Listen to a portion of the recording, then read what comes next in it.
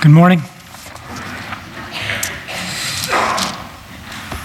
Keep your Bibles open to Ephesians chapter 4.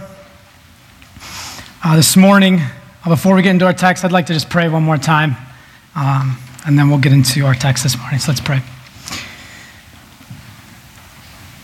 Father, thank you. Thank you for your kindness to us in just the sheer fact that we are able to be here gathered together as your people this morning. We thank you for your mercy and your grace to us. That is why we are here, as we have come for, is to experience it and to praise you for it. We pray now as we look into your word that as we unpack it and understand it, that we will leave refreshed in our passion to know and follow you as we look at your word. Give me a sense of humility and joy and courage as I look at your word. And pray this in Jesus' name. Amen. This morning, we are continuing our series, The Family of God on Mission, that Pastor Gerald started at the beginning of the year, first Sunday of January. We are taking a look at the life of the church from the perspective of Paul in his letter to the Ephesians. Pastor Gerald, I went back and listened to his introduction in the first sermon for the series, just to share with a few comments that he made and questions he posed for us as we kind of looked through the series. And two questions he asked us initially were, who are we as a collected church? Who are we? What's our identity? And then, what are we about? What is our calling as a church? And as is self-evident in the title of the sermon, one of the ways we're going about that is this notion of family and this notion of mission, the family of God on mission. As I've been thinking about this idea, these two ideas, even as Pastor Gerald's been preaching, I realized that family, for some, may be a painful reality. Family, for some, may create stress. We hope then that this congregation, as we wrestle with this identity as family, can be a place of healing and reimagining what family can be for you. And I hope that the series, the word family, the reality of family, can become life-giving to you. For some, family is a place of safety and good memories. And I hope we can give you, if that's your experience with family, a vision for family that is actually thicker than blood. Pastor Gerald had this quote from his first sermon. He said, "Blood is thicker than water, but spirit is thicker than both." The question, though, is how do we create a positive, life-giving culture at Calvary, family culture at Calvary? Meaning we're maintaining care for this existing congregation here, and yet doing it in a way without being disconnected or even irrelevant to the surrounding community and communities of which Calvary resides. This is the tension of the New Testament. The local church is not given the freedom to simply choose family or mission. And this is what we're highlighting through this series, is this tension we have to live with, is taking care of the internal community, but also looking outside of it. As mission, we have a cause. We have something to live for. We have something to share. We have a calling that includes, our calling as a community includes the well-being of our neighbors, both their immediate needs and their eternal needs. And to this end, this is the sermon series, Family on Mission. How do we keep these tensions both at play? The first sermon we looked at, Pastor Gerald preached on grace, the power of the family on mission. The second sermon was peace, the unity of the family on mission. And then last week, love, the beginning and end of the family on mission. And then this morning, we're going to, as we've read already for us this morning, Ephesians 4, looking at one another. the growth of the family of God on mission, the gift that God gives to us of each other. Before we get into the beginning part of our text, though, I kind of want to jump to the end and cast the vision for where the text is going. If you look back at verse 13, verse 13 says, "Until we attain to the unity of faith and of the knowledge of the Son of God, to mature manhood, to the measure of the stature of the fullness of Christ." And then down at 15, "Rather, speaking the truth in love, we are to grow up in every way into Him who is the head, into Christ, from whom the whole body, joined and held together by every joint with which it is equipped, when each part is working properly, makes the body grow so that it builds itself up in love." So the vision for this text, where this text is heading, is that the church would be like, by analogy, that the church would be like fully matured adults loving God and loving others. As adults, the vision for our life is self-giving love. When a child acts self-centered, it is off-putting, but we know it's a child, and they need correction and formation. It is appropriate to be patient. As adults we act self-centered, it's not just actually off-putting, it is inconsistent with our design. Our full maturity as human beings, as adults, as adult human beings, our full maturity was gifted to us to love. The reason why we have these functioning adult bodies is with the goal of love. And when we are not exercising self-giving love as adults, it's not just off-putting, as it is with children.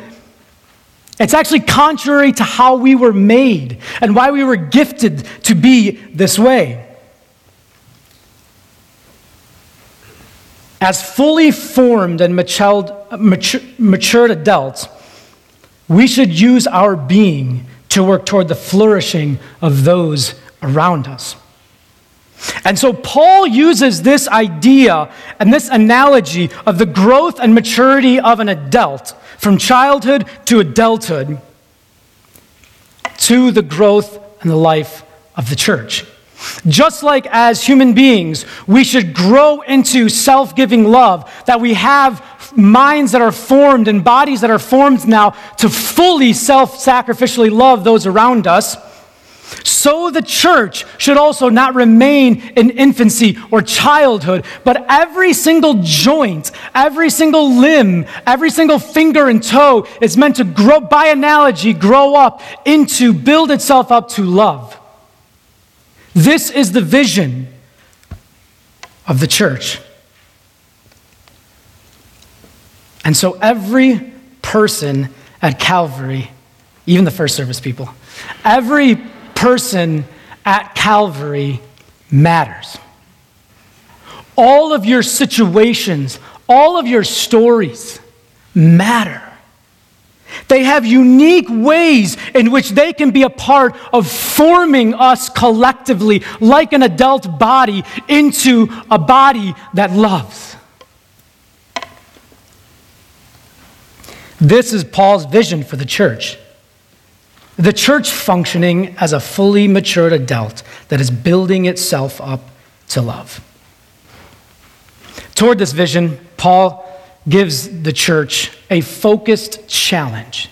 It's not so much a command, though it can function as a command, as much as a challenge. He compels us to something. If we go back to verse 1. Because of this vision of a fully formed, adult-like church that is loving everyone around it, Paul gives us, because of that calling, remember, that's the vision, that's where we're going. Because of that reality, that's where we're going, Paul gives us and urges us to do something very focused. This focused challenge is this: walk in a manner worthy of the calling to which you have been called. In order to get to the vision, in order to get to where we need to go, he says, walk in a manner worthy of the calling. Well, what does that mean? What does it mean to walk in a manner worthy of the calling? What will it look like? First, it looks like growing together. Our growth into adulthood is dependent upon each other. We cannot live up to Paul's challenge of walking in a manner worthy of the calling to which we have been called by ourselves. You cannot, as an individual, fully live into what Paul's calling us to as a church, as an individual. We need each and every one of us. This calling is fundamentally social and communal. Our ability to grow in Christ is dependent upon each other. Paul's vision for the fully formed church is not isolated individuals protecting their own morals. Instead, Paul's vision for the fully formed church is wrapped up in expressions of love of the collected gathering. In the midst, a collection of love in the gathering in the midst of its messiness and beauty. This is a vision not of independence. This is a vision of dependence. We are dependent upon each other to grow. What will it look like? How do we do this collective growing? First, we recognize that God, through Christ, has already unified us, as Gerald referred to a few weeks ago. It's a unity that's already been bought for us by the work of Christ. It is ours to maintain. This unity is not something we have to create. Christ created the unity through himself, and we have to maintain it. What does it look like to maintain a unity that walks then in a manner worthy of the calling so that we are growing up into mature adults? Well, this is where Paul gets very, very practical. Looking at chapters 1, 2, and 3, Paul talks about these sweeping, comprehensive theological ideas about who we are and how God is working in the world. But then when he gets to chapter 4, he gets quite specific and quite practical. If we want to maintain the unity so that we walk in a manner worthy of the calling, so that we're a fully matured adult living in love,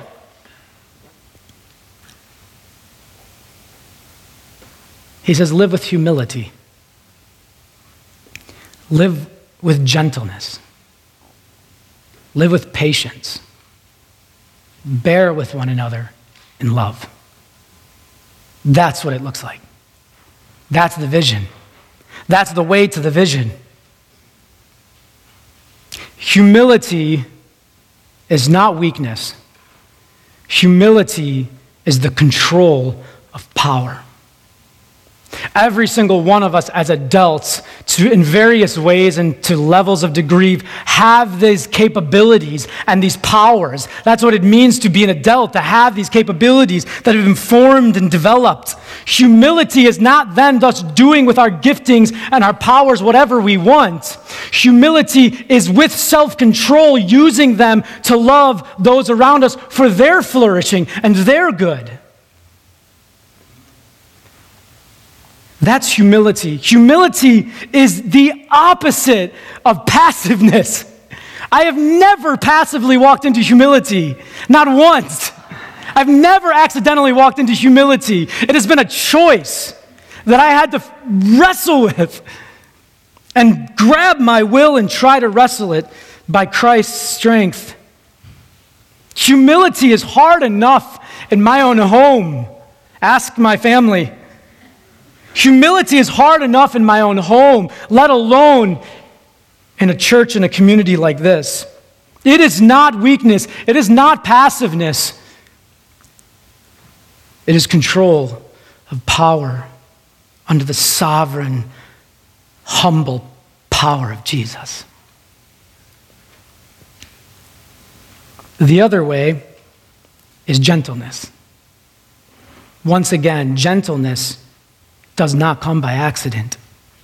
Gentleness comes with the intentional decision to act for the flourishing of someone else, to speak to someone words of healing, to intentionally learn about someone's story because you know their brokenness and can speak words of healing, loving with knowledge and wisdom, not ignorance. This is gentleness. Patience. Patience is not theoretical. Patience is not hypothetical. It really means be patient. The most practical way to be patient is to be quick to listen and slow to speak. And bearing with one another in love. In love, the full commitment to the flourishing of another being. The first step toward bearing with one another in love is realizing that people have to put up with us in the first place. Oftentimes we think how to be long-suffering, how to be forbearing, how to bear with one another is someone else's problem. Well, the first thing is realizing that they have to deal with us. Having an appropriate self-awareness that our personalities affect everyone around us. We don't get the choice whether it does or doesn't. It does. And realizing that they have to put up with me. And so why would I do anything other than listen to them? Quick to listen and slow to speak. So this fully formed, mature, this vision of a fully formed, matured adult who's loving doesn't happen by accident. It happens because through the calling to walk in a manner worthy of the calling. And what that will look like is with the unity already created by Christ, maintaining it in humility and gentleness and patience and bearing with one another in love. That's the calling. On the basis of what, though?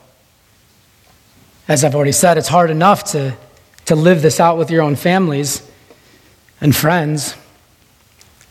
On what basis can we walk in this manner of humility, gentleness, and patience, and love? Paul says,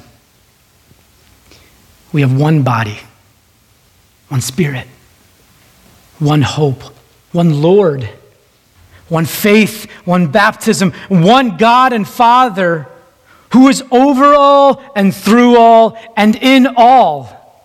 This is what we are united by. The reality that God is working in the world through His Son and continues to work by the power of His Spirit in profound ways to use us to share the hope and love of Jesus Christ. This is our basis. This is our unity. How will we do it? How do we go about doing this then? Well, how do we do it? We know what it looks like. How will we make this happen? Well, Paul says that grace was given to each and every one of us. Grace was given to you. Grace was given to you. It was from Jesus and it was for you. But why? Why does Jesus give grace? We have a narrative. We have a narrative that the world is a broken place. To put it simply, the good creation has fallen upon hard times. Death reigns. We are all trying to make sense of why this world became so broken and so corrupt. Many of us have come to the realization that we are part of that problem. Our own self-centered, prideful will is part of the problem. We also, some of us have realized that there are larger systems and structures in place that perpetuate injustice. This is why Jesus went on his traveling itinerary that Paul refers to. This is what Jesus' traveling itinerary here in Ephesians 4 is because of. Because of this situation, this narrative of a broken world where death reigns. Paul talks about Jesus' traveling itinerary. It is meant to address this once and for all, this problem of evil. And so Paul says, initially, that Jesus ascended. That's part of this itinerary that Jesus has. He ascended. So we see that he refers back to Psalm 68 and says, when he ascended, in reference now to Jesus. And then in verse 9, in saying he ascended. So Paul is making just this general reference initially that Jesus ascended. The simple logic that Paul is trying to work with then is that it makes sense that if Jesus ascended, that he first, what? Descended. Simple enough, right? Another way of saying it would be if Jesus returned to his heavenly Father, then it makes sense that he first left his heavenly Father. Jesus' traveling itinerary, his descending and then his ascending, was not for any reason because he was just looking to travel, but because he had the goal of defeating the ultimate evil of death. And so, in his travels, he went himself all the way to the grave to have it finally defeated. And there was no greater pronouncement that his victory was won than when his Father brings him back from the dead and he returns to the presence of his heavenly Father. And it is in this situation where Jesus currently reigns and rules that he gives grace.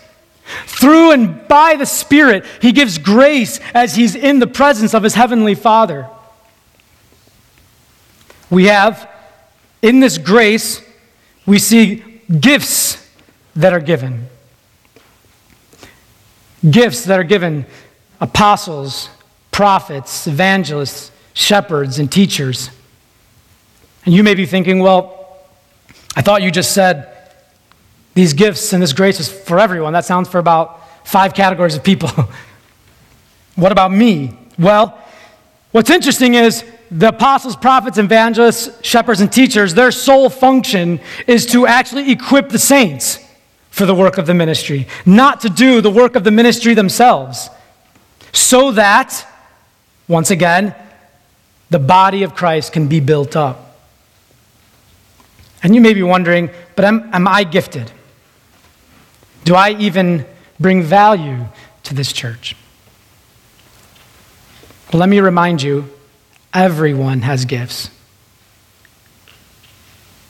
Paul says that grace was given to each one of us. Every one of us has gifts. Also, the list that Paul gives us here is not at all comprehensive. Not all the possible gifts were listed, only 5. The listed gifts also are meant, what's interesting is the gifts he does list exists solely so that the other gifts can flourish.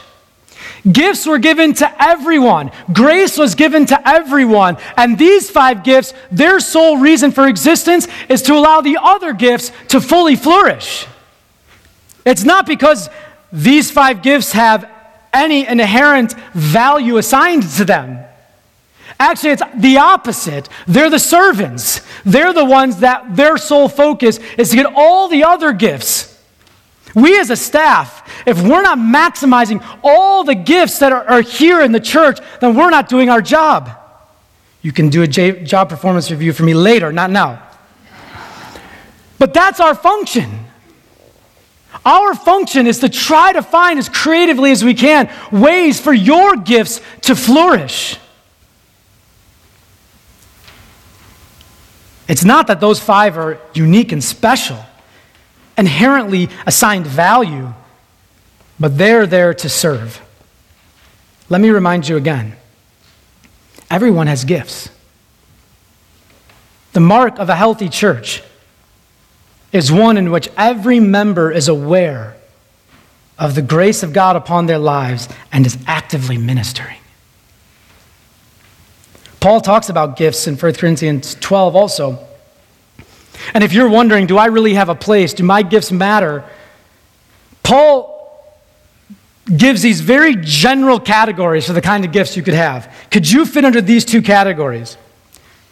A variety of service and a variety of activities. Those are like quoting Paul. That's pretty open-ended, right? All of your gifts can fit under the umbrella of a variety of services and a variety of activities.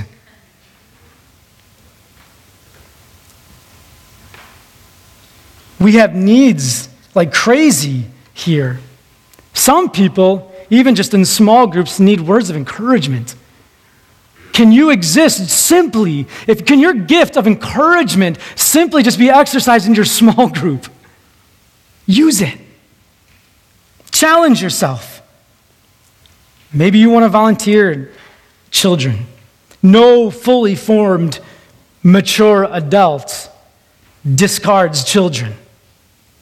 Our children's ministry should be a good sign of whether our church is healthy or not.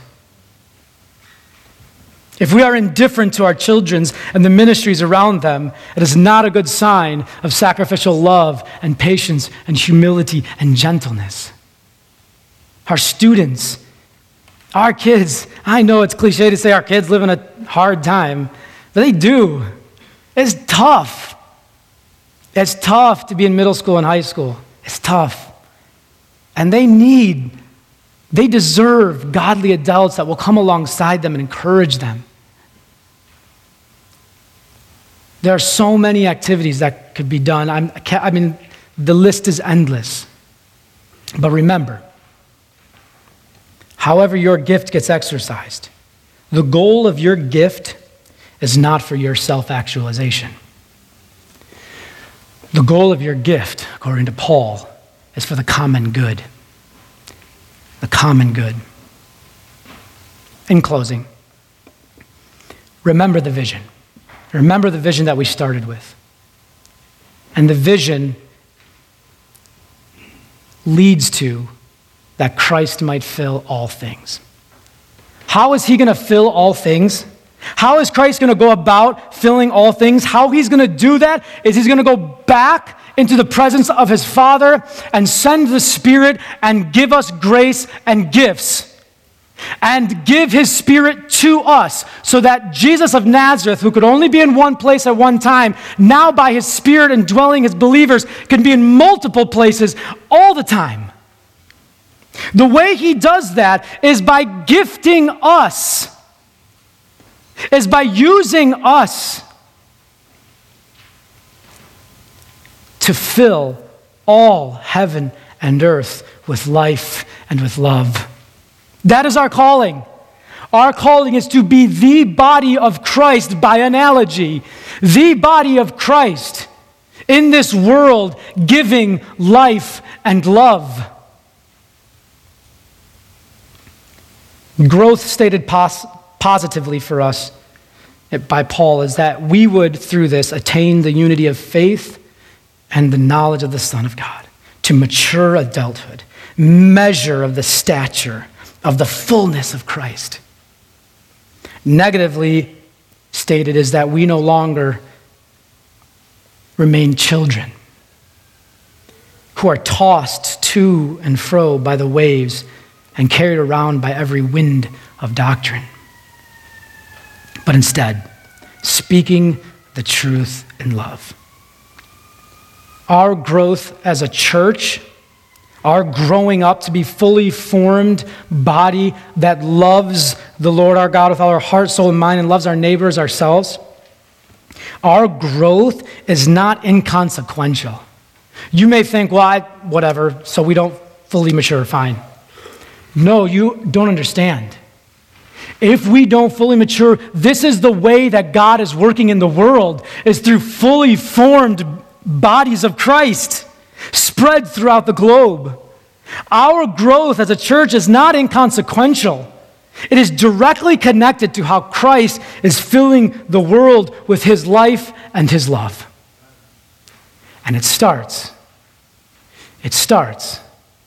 by us acting in humility and gentleness and patience and love toward each other. And that's why Jesus' vision in John 17 was that the world would see us unified. Because if they saw that, they would also believe in Jesus. Not as coercion or manipulation, but as drawn into the sovereign goodness of Jesus. That is our calling as a church. Let's pray. Father in heaven, we do thank you for your word. We thank you that you give it to us in a way that we can read together and learn together and study together and practice together. I pray, Father, that you, in a way beyond that we could imagine or think, would you compel us to practice humility and practice gentleness and patience and love, thus fulfilling the challenge to walk in a manner worthy of the calling so we grow to full mature adulthood as a church. I pray this in Jesus' name.